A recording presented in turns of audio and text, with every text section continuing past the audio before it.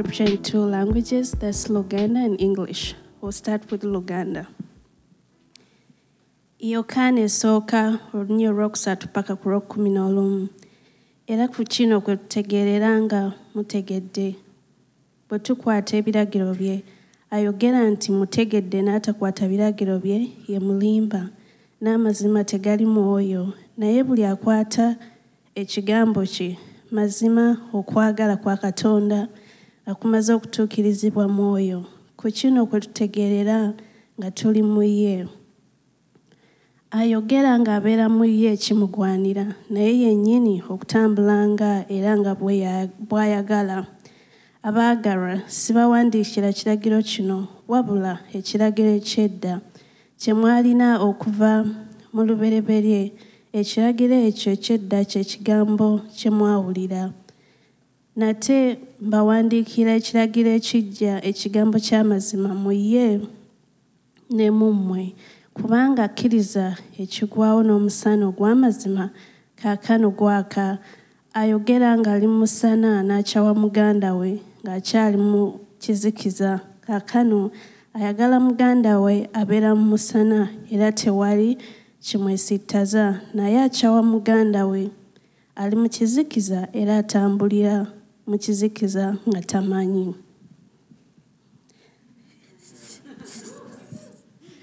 I'm going to read in English.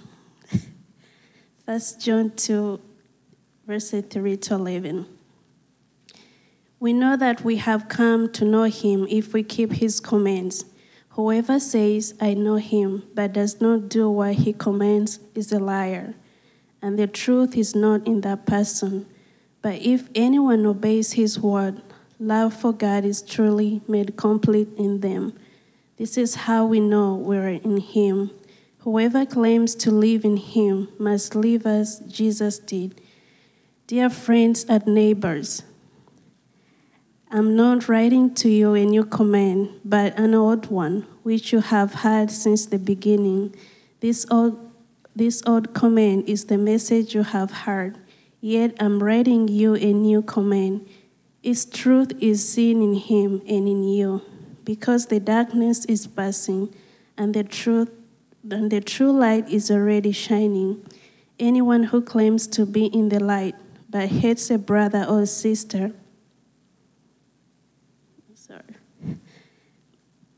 Anyone who claims to be in the light but hates a brother or a sister is still in the darkness. Anyone who loves their brother and sister lives in the light, and there is nothing in them to make them stumble. But anyone who hates a brother or a sister is in the darkness and walks around in the darkness. They don't know where they are going because the darkness has blinded them. This is the word of God. That was awesome, Lily. Thanks. We can give her a round of applause, you guys.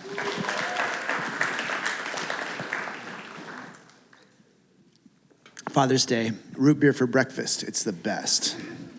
My kids blessed me yesterday. It's a pretty busy day for us on Sundays. So yesterday they got me a climbing pass to Mira Rim or Mesa Rim, whatever it's called. It's kind of a new OCD thing for me. Climbing is like my brain latches onto it. It requires technique and strength, and there's progression all the way forever. My brain is just, they know I go OCD on this stuff. So, of course, they're going to help my addictions, which is awesome.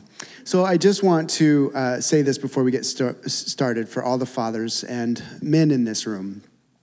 I think one of the most wonderful things about our current cultural moment is the liberation and the honoring and the strengthening of women. You'll note, if we go and watch most of our movies these days, there's a lot of women heroes and a lot of women's strength manifested. I think it's beautiful. I think it's so important.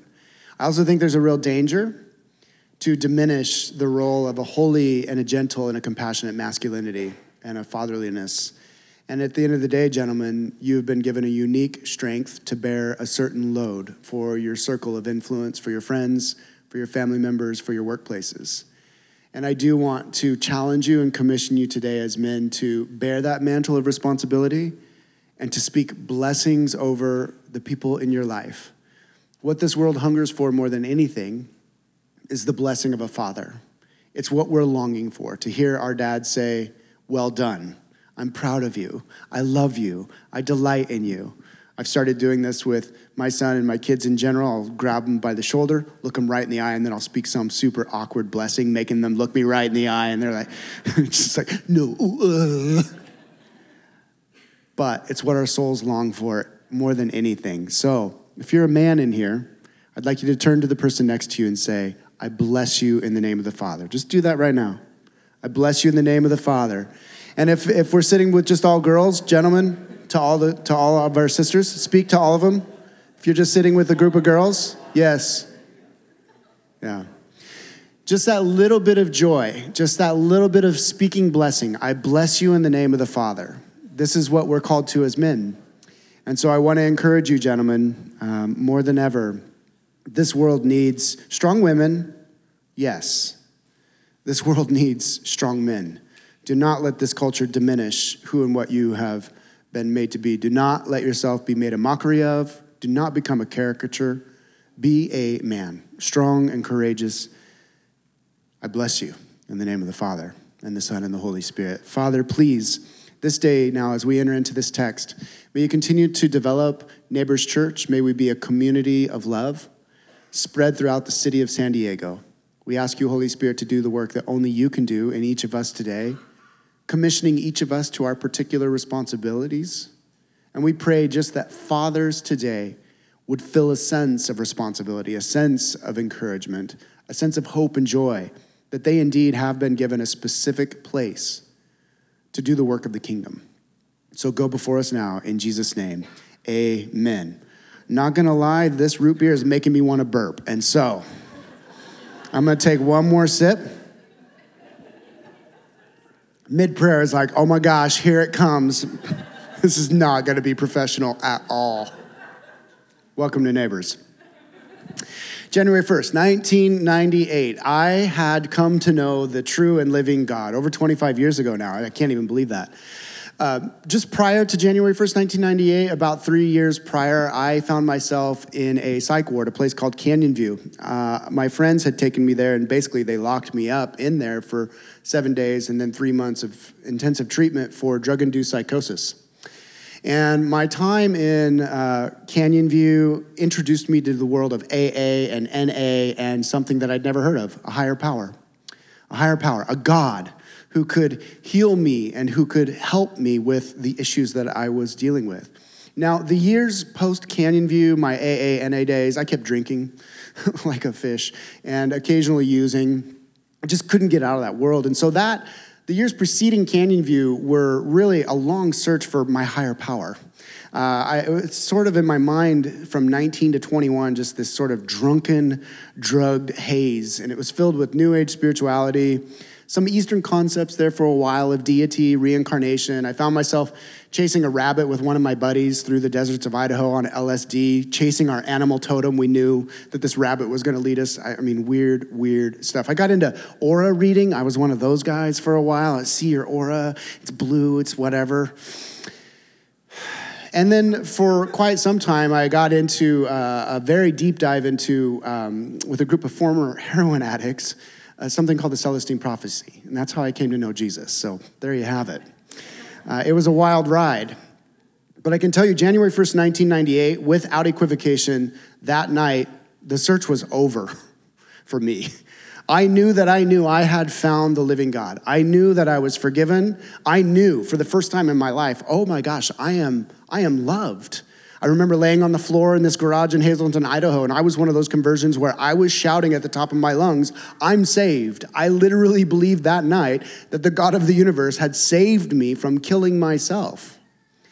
Now, it was actually my future wife, because I had zeal squirting out of my ears after I became a Christian, who unintentionally knocked me off my spiritual high horse at one point. Before we were even dating, I remember telling Alexis in this moment of passion, I love God so much, and he loves me so much, and this is what God's gonna do with my life, and this is who God is, and I wanna be a martyr for God. And Lex just sat there very calm and very politely said, that's all amazing. I'm so excited for you. But Dan, you haven't been tested yet. To which I responded in my mind, well, she just obviously doesn't know God like I do. I was very prideful in my response, but there was something in the moment where I was like, wait, hold on. What does she mean? I haven't been tested yet. I know God loves me. I know God has a plan for my life. I know all the stuff. I've arrived. I'm ready to rock and roll. What does she mean, I have not been tested yet? And so for me, what I now know 25 years later is that as a brand new believer, and even for many years into my Christianity, I just didn't have a category for what we've come to call desert seasons or dry seasons, for unmet expectations. I did not have a category for unanswered prayers. And I certainly didn't have a category for ongoing suffering after the creator of the universe had saved me. Now, jumping forward a quarter century later, I have been tested. And I can tell you that in my testing over these many years, there have been so many times, countless times at this point, where I have asked, who are you, God? Do I even know you? Did I just miss it? Am I just off in who I thought you were, who I thought I am, what I thought we were going to do together? And it's because for most of us as believers, whether new or maturing, we usually tend to envision our journey with Jesus, and it's all smooth sailing. He answers our prayers like a genie in a bottle. He fulfills every wish and desire. All of our dreams come true because God loves us. What else would he do? But the Christian journey, friends, is actually, as we're saying throughout this teaching text for the entire summer, the Christian journey is a total transformation project of everything that we thought we knew to be true about ourselves and about God. The God that we think we know, for the most part, is usually a God of our own making. And so, the disorientation of our lives in and with God is actually a radical reorientation of our entire being. And it's a reorientation to knowing the true and living God as he actually is and as we actually are before him. What God is doing in this total transformation project is he is untangling our souls from the world and our flesh and the devil. He begins to reprioritize very intentionally and very carefully and very specifically our perspectives on life and the world. He births dreams from his will and not our own will. And through it all, through what we experience as pain and confusion, a sense of loss and disorientation, we are coming to know God for who he actually is. And this, dearest church, is a dangerous journey. Christianity has taught throughout history that this journey of total transformation, it is fraught with wrong forks in the road, obstacles and attacks and pitfalls that can lead to self-destruction.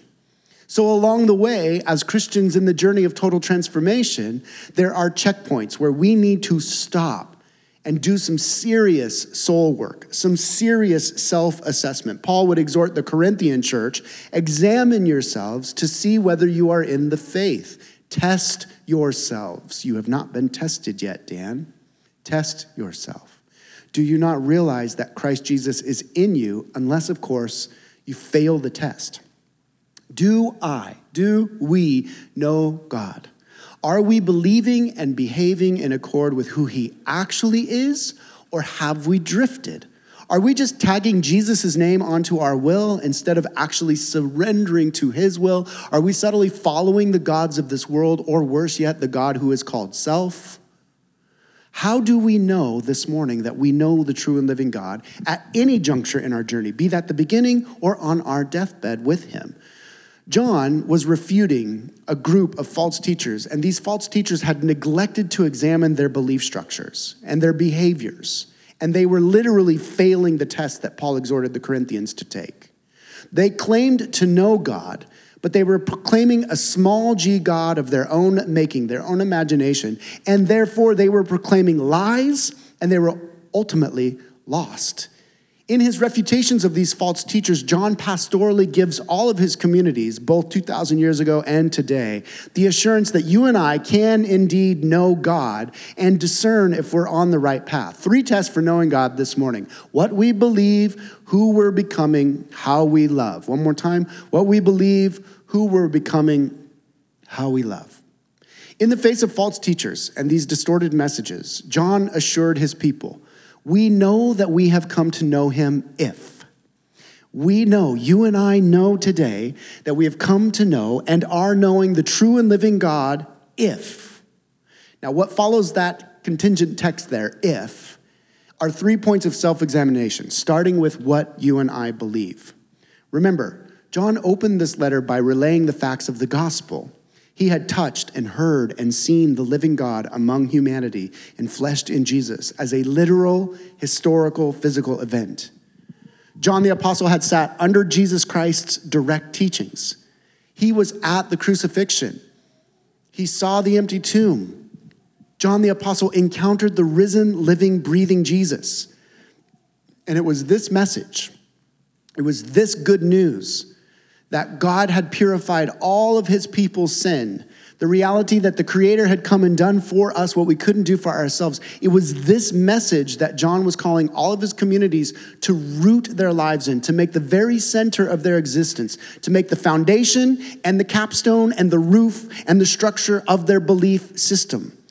Belief in Jesus as our representative, as our champion, as our victor, as our savior, as our friend, as our brother. Belief in his resurrection, trust in his physical, literal resurrection over death. This is at the core of our belief systems. And it's the message that John intended all of his communities to believe. Now, let's just do a little work here. Every single human, you and I, every human, every person in this planet, every person out in San Diego today, every human on this planet, we all have basic belief structures. Humanity operates by faith. Even the most ardent atheist is believing that there is no God. We operate by faith, and we all operate by belief structures and systems. And all of our belief structures and systems are formed by the messages that we most trust. So our parents, our professors, our social media feeds, our internal narratives, our external stories, they're all shaping a belief system about reality. And this cultural moment, I don't know if you've noticed, finds us in a pretty intense reality war. We are inundated with messages about what the good life is, who we're supposed to be, how we're to define ourselves. And all of these messages surrounding us are informing our knowledge, what we believe about self, what we believe about God, and what we believe about reality. Christians, that's you and I sitting in this room, the majority of us, of all people, we must be attentive to the details of our belief structure. Stop and examine. What do you believe today? We have to stop and continually need to check with the narratives and influences that are shaping our thought patterns and our ideas. The great secular philosophers of Greece would say the unexamined life isn't worth living. The Christian would say the unexamined life isn't living. These last few years with the social upheavals, they have revealed that this has been so disappointing for me as a leader in the church. Huge swaths of people who call themselves Christians have actually allowed the secular and the social and the political messages to either pollute the message of Jesus and his teachings, or in some cases, those political, social messages have wholesale replaced the message of Jesus Christ and the kingdom of God. That is a tragedy. And it need not be as we test ourselves. What do we believe? And friends, it's not just the political and social messaging that we need to be testing and discerning about. At the bottom of all belief systems is either a false God or the true and living God. Every message, every system has at its root a false God or the true and living God. The human landscape is fraught with ideas about God. Just this past week, you guys know I'm into Yuval Harari. He's very, very incisive thinking. He's pretty raw. He's a philosopher and a futurist, and he was discussing the potentials of artificial intelligence, in particular around religion. Now, in this interview, Harari explained that in the past, religious ideas, they were spread through neutral means, so like the Gutenberg press. It didn't have an opinion about the Bible. It was just printing the pages of the Bible and disseminating them throughout the world. And the internet is just a medium. It's just the tool through which ideas are spread. There's not moral judgments made by the tool of the internet, but AI, Harari says, is different. Quote, AI can create new ideas. It can even write a new Bible. You know, throughout history, religions dreamt about having a book written by a superhuman intelligence, by a non-human entity. In a few years, there might be religions that are actually correct. Note Harari's secular perspective, his hope, his God, AI, writing a religion that's correct. Just think about a religion whose holy book is written by an artificial intelligence. That could be a reality in a few years. Now, on the one hand, AI, some are saying, poses a terrible and terrifying threat to human society. Honestly, we do not yet know what we have unleashed on ourselves, and it goes way further than high school kids writing their essays using ChatGPT. On the other hand, whatever religious code or spiritual system, and hear this, on the other hand, with AI, whatever religious code or spiritual system the algorithms and gods of modern technology may produce, they are going to just take their place in a long line of messages and religious systems and spiritual teachings about God or gods since the beginning of humanity.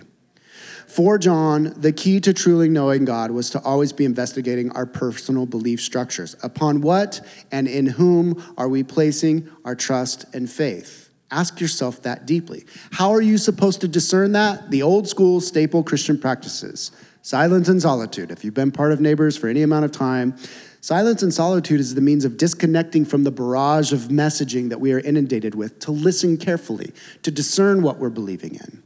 Scripture reading, scripture meditation, and scripture memorization.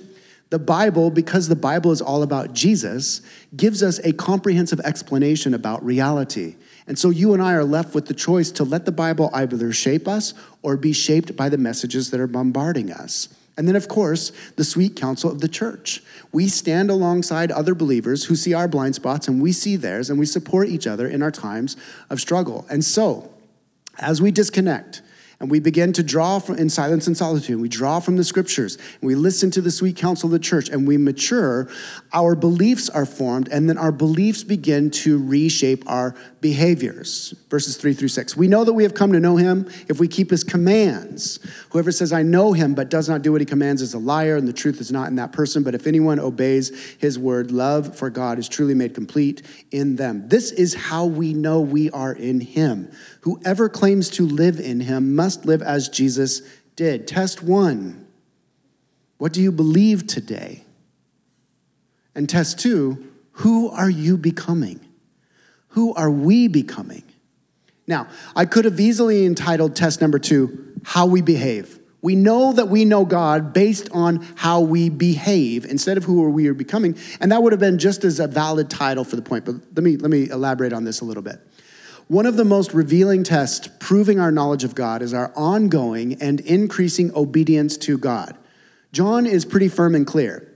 If you say that you know God but don't do what he commands, then you are living a lie.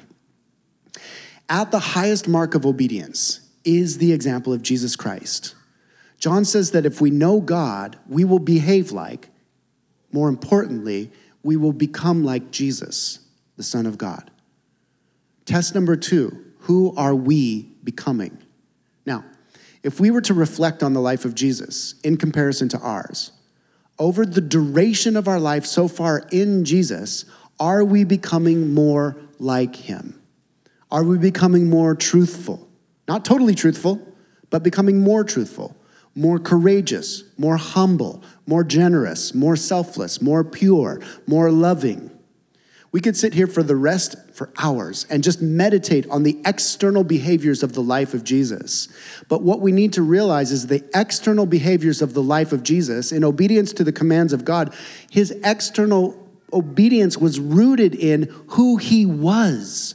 The very center of his will was totally surrendered to the will of God. And dearest church, this is the end goal of the total transformation project called Christianity. Not just external obedience, how you behave, but who you are in your deepest being, where obedience in every facet of our will from our innermost being becomes obedient, like Jesus' innermost being was obedient. And do not get the wrong idea here. It must have been so easy for Jesus. He was God among us. He was fully human. This means that Jesus was tempted in every way that you and I are tempted to disobey God's command. And yet he resisted temptation, and he resisted temptation that you and I will never face as our representative. Let me give you the key example, the pinnacle example of this. Luke tells us that hours before the crucifixion of Jesus, and the crucifixion was the ultimate will of God the Father for the Son. Hours before that, Jesus found himself tempted to abandon obedience to God. Mere hours, the Son of God, as a human, terrified of the pain and the humiliation, the ripping of his flesh, and the naked body being hung to suffer and die. As a human, he bows before the Father and he is tempted to disobey the Father's will. It was not easy. It wasn't like Jesus just flowed. Obedience just flowed out of Jesus and he never faced any struggle in his life. He faced struggle in obedience 1,000 times more intensely than you and I did, so much so that Luke tells us when Jesus bowed to ask the Father, please don't make me go through this, the stress in his body was so intense that the capillaries under his skin burst open and he sweat blood, a literal, physical, medical condition. Father, if you are willing, take this cup from me. I don't want to be crucified, yet not my will, but yours be done. An angel from heaven appeared to him and strengthened him, and being in anguish, he prayed more earnestly, and his sweat was like drops of blood falling to the ground. To know God and to obey him is to obey him from the innermost being like Jesus did, and that obedience is most tested in our most painful circumstances. When God's will for us seems humiliating, abandoning, disregarding, overlooked, unseen, when we feel like we are completely alone, there is the test where Christ is being formed in us. And we must bow with Jesus. And it may even feel like in this moment, I am sweating blood. There is pain in my body, shame and hurt and fear and disorientation. Father, not my will, but your will be done, because Jesus Christ prayed in obedience, and I know he's paved the way for me. Friends, I have discovered 25 years now that overcoming external behaviors and obeying God's command from within, it does not get easier the more deeply I know God. I think that's half the battle for maturing in Christianity, is just recognizing, ooh, this is gonna get worse. Okay, all right, buckle up, hand to the plow, here we go. Show me how bad it is, Lord. Oh, geez, it's that bad? Okay, all right, I can handle that. I surrender, I trust. And here's the deal. How? This is just a pragmatic, concrete how. How do you know that you are more deeply obeying God? The spiritual giant Dallas Willard, he used 4 terms to describe the ongoing process of greater obedience to God: surrender, abandonment, contentment, and participation. You guys can just leave that up on the screen there for a bit, Jared. I was going to wax eloquent here on the philosophical nature of what Willard was talking about, and I think I'd rather just share this with you from my own life. I think it would be more helpful, okay? I want to share this process of knowing that we're obeying more deeply from my own experience. And I'll use the example of when I began to practice silence and solitude. Years ago, right as my Christianity was failing me, I was introduced to the world of the mystics, and this church is a church plant based on a lot of that world. My spiritual director and mentor began to tell me, you need to get alone, get by yourself, and get in the quiet. And in the initial years, especially the early years, I would find myself on like a 3-day silent retreat, and I would realize I'm resisting God's will. It wasn't an outward behavioral like full-on sin. Sometimes I was. But I would go and I would just begin to realize, no, I'm not surrendered to God's will. I want my will. And in the silence, I would sit there and I would just resist. No, I'm not drinking this cup. I ain't drinking this cup. No, I'm not drinking this cup. And then over the years, silent retreats led to this. I would know what I was going into. I would kind of fall into a silent retreat, exhausted from resisting God's will. Answer my prayers. Do what I want. You're a good God. You're supposed to love me. Why isn't this happening? And then I hit the silent retreat, and normally what would happen after a few years of practicing this, I would fall asleep. The ultimate of surrender. I'm serious. I was thinking about this yesterday. For years, I would go on a silent retreat, and for 3 days, I would get there. I'd be like, I'm so mad. You've hurt me so bad. I don't want to do what you want me to do. I want this. I want that. Out for 3 days, and I would just sleep. And my spiritual director told me, you're finally learning what real surrender and abandonment to God's will is. You're trusting him enough to go unconscious for 3 days. The ultimate in contentment, like a little baby. Now, let me just share how this matures. This last year, I told you guys, I went and I did a 4 or 5 day silent retreat in a geodesic dome off the grid out there in the deserts east of El Cajon, like literally into the desert. And I arrived there more mature. Lord, I'm already surrendered to whatever you want. You know, I'm surrendered. I'm abandoned. And here's what happened. It was, and I've tried to describe this, and I use the word violent. It was violent. The first 3 days, I have never felt so deeply in my guts that, that thing, that need for more, that lust, that's greed and covetousness that's warping and I could feel it. That lust, that's adultery. That anger that you're harboring right there, that's the seed of murder. For 3 days, in a dome in the middle of nowhere, nothing, just me and my Bible. I just laid on the floor of this dome, and it was raining in the desert. It was so weird. It was pouring rain, gray, and I would lay on the floor and I would just cry out for mercy. Father, be merciful with my soul. Be merciful with me. And it rocked me to the point where finally I reached this around the fourth day. I reached this place where I was like, I surrender. All I can do is, I can't even lift my head to you. I need mercy. I am an adulterer. I am a murderer. I'm a liar and a thief. And as I surrendered, I felt my body abandoning myself to his love. And I became deeply content. And on the last day that I was there, I was reading in John 15, and my body had become so still, so quiet, so surrendered to whatever God wants, so abandoned to his will, so content in his love. I didn't need anything else.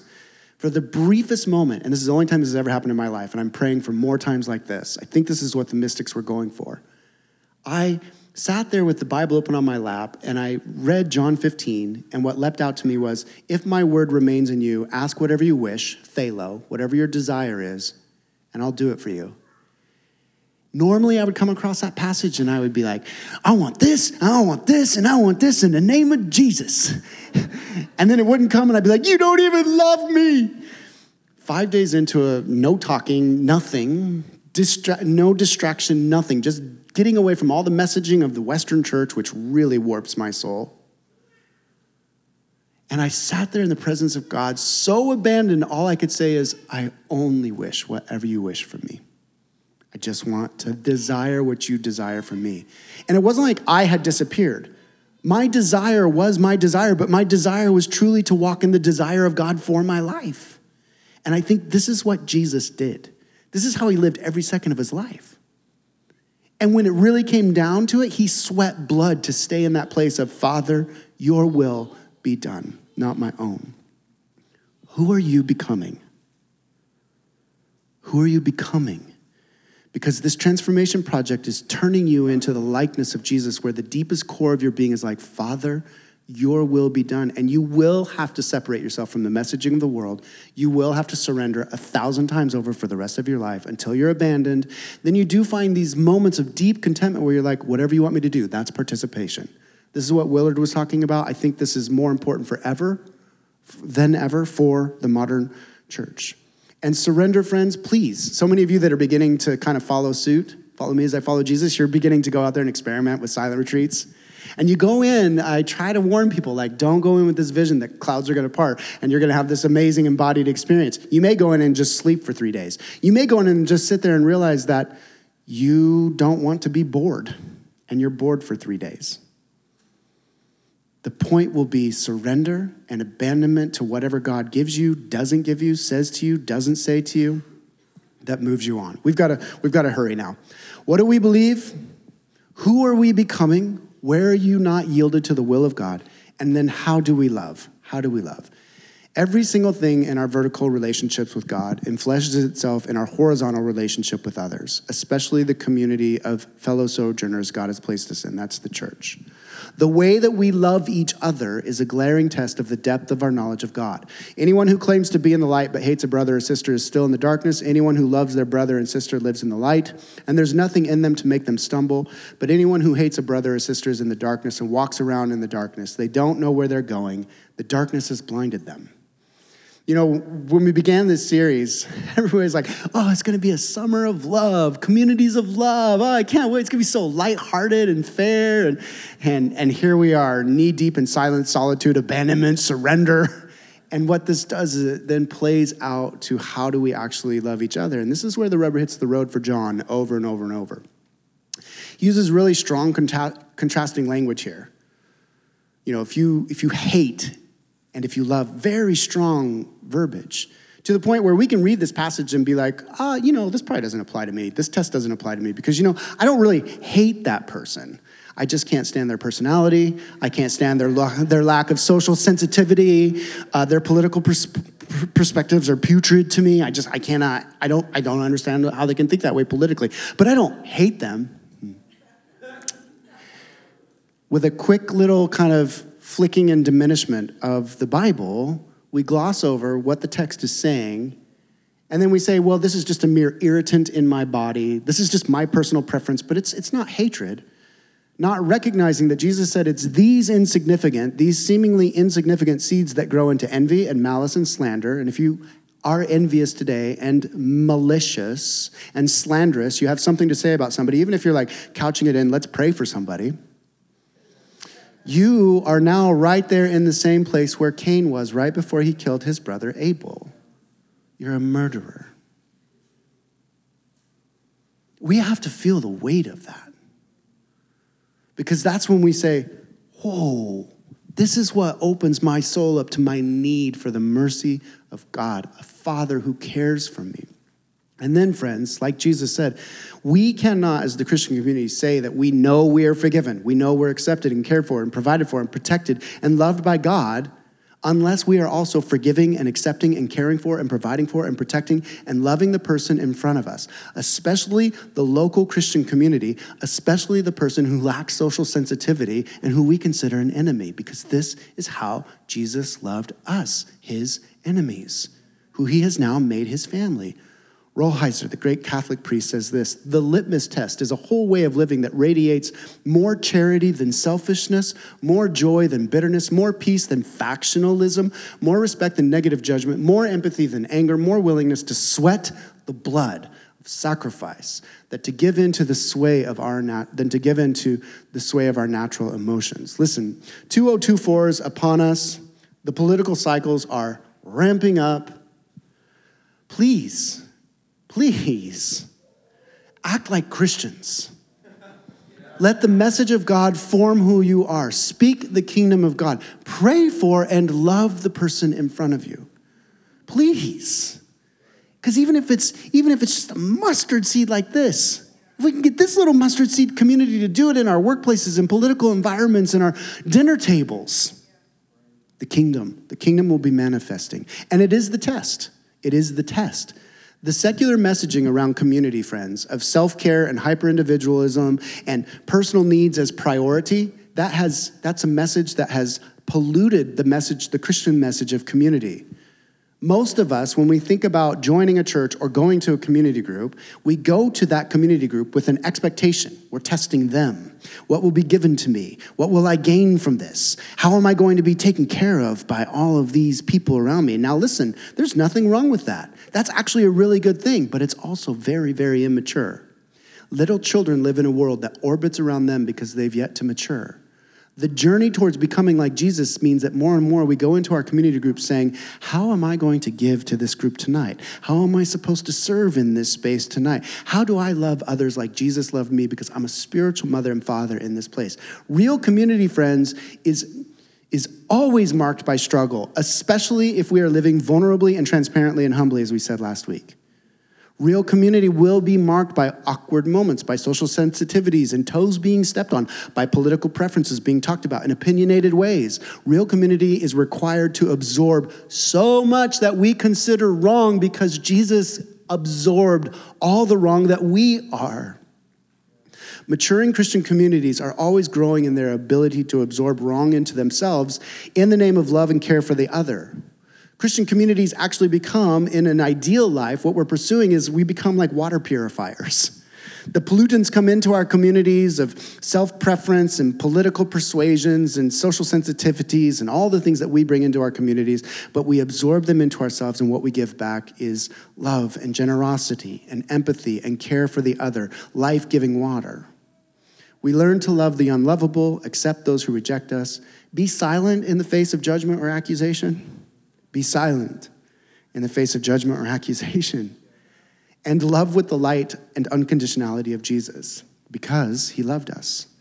He loved us. And until you've actually, and I think after 25 years, the Lord had prepared my soul to let me feel how genuinely unlovable I am for a brief moment. And it terrified me to feel, even to get a glimpse into the depth of pollutant that my soul is and was. But then the back half of that silent retreat was like, and I'm loved. And it just transforms and brings this depth of contentment. And so, as we come to communion this morning, I look back on that demonized kid 25 years ago, just zeal squirting out of my ears. And yeah, I genuinely believed with all my heart the night I got saved, I'm going to die for Jesus. I love him.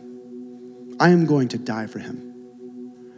And now I live in San Diego, suffering for Jesus. I think the better way to put this is I feel like he's asked me to die 1,000 deaths over this last 25 years. Not just one, but one after another after another.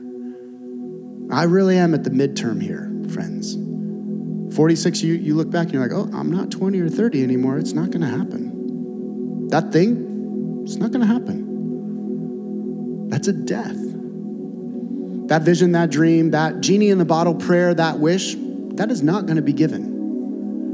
And yet, these 1,000 deaths, just one after another, you learn to surrender to the cross as Jesus surrendered to the cross. You abandon yourself to the will of the Father, and you become, at least for me, for the first time in my Christianity, I've always been such a hard-driving, hard-working individual.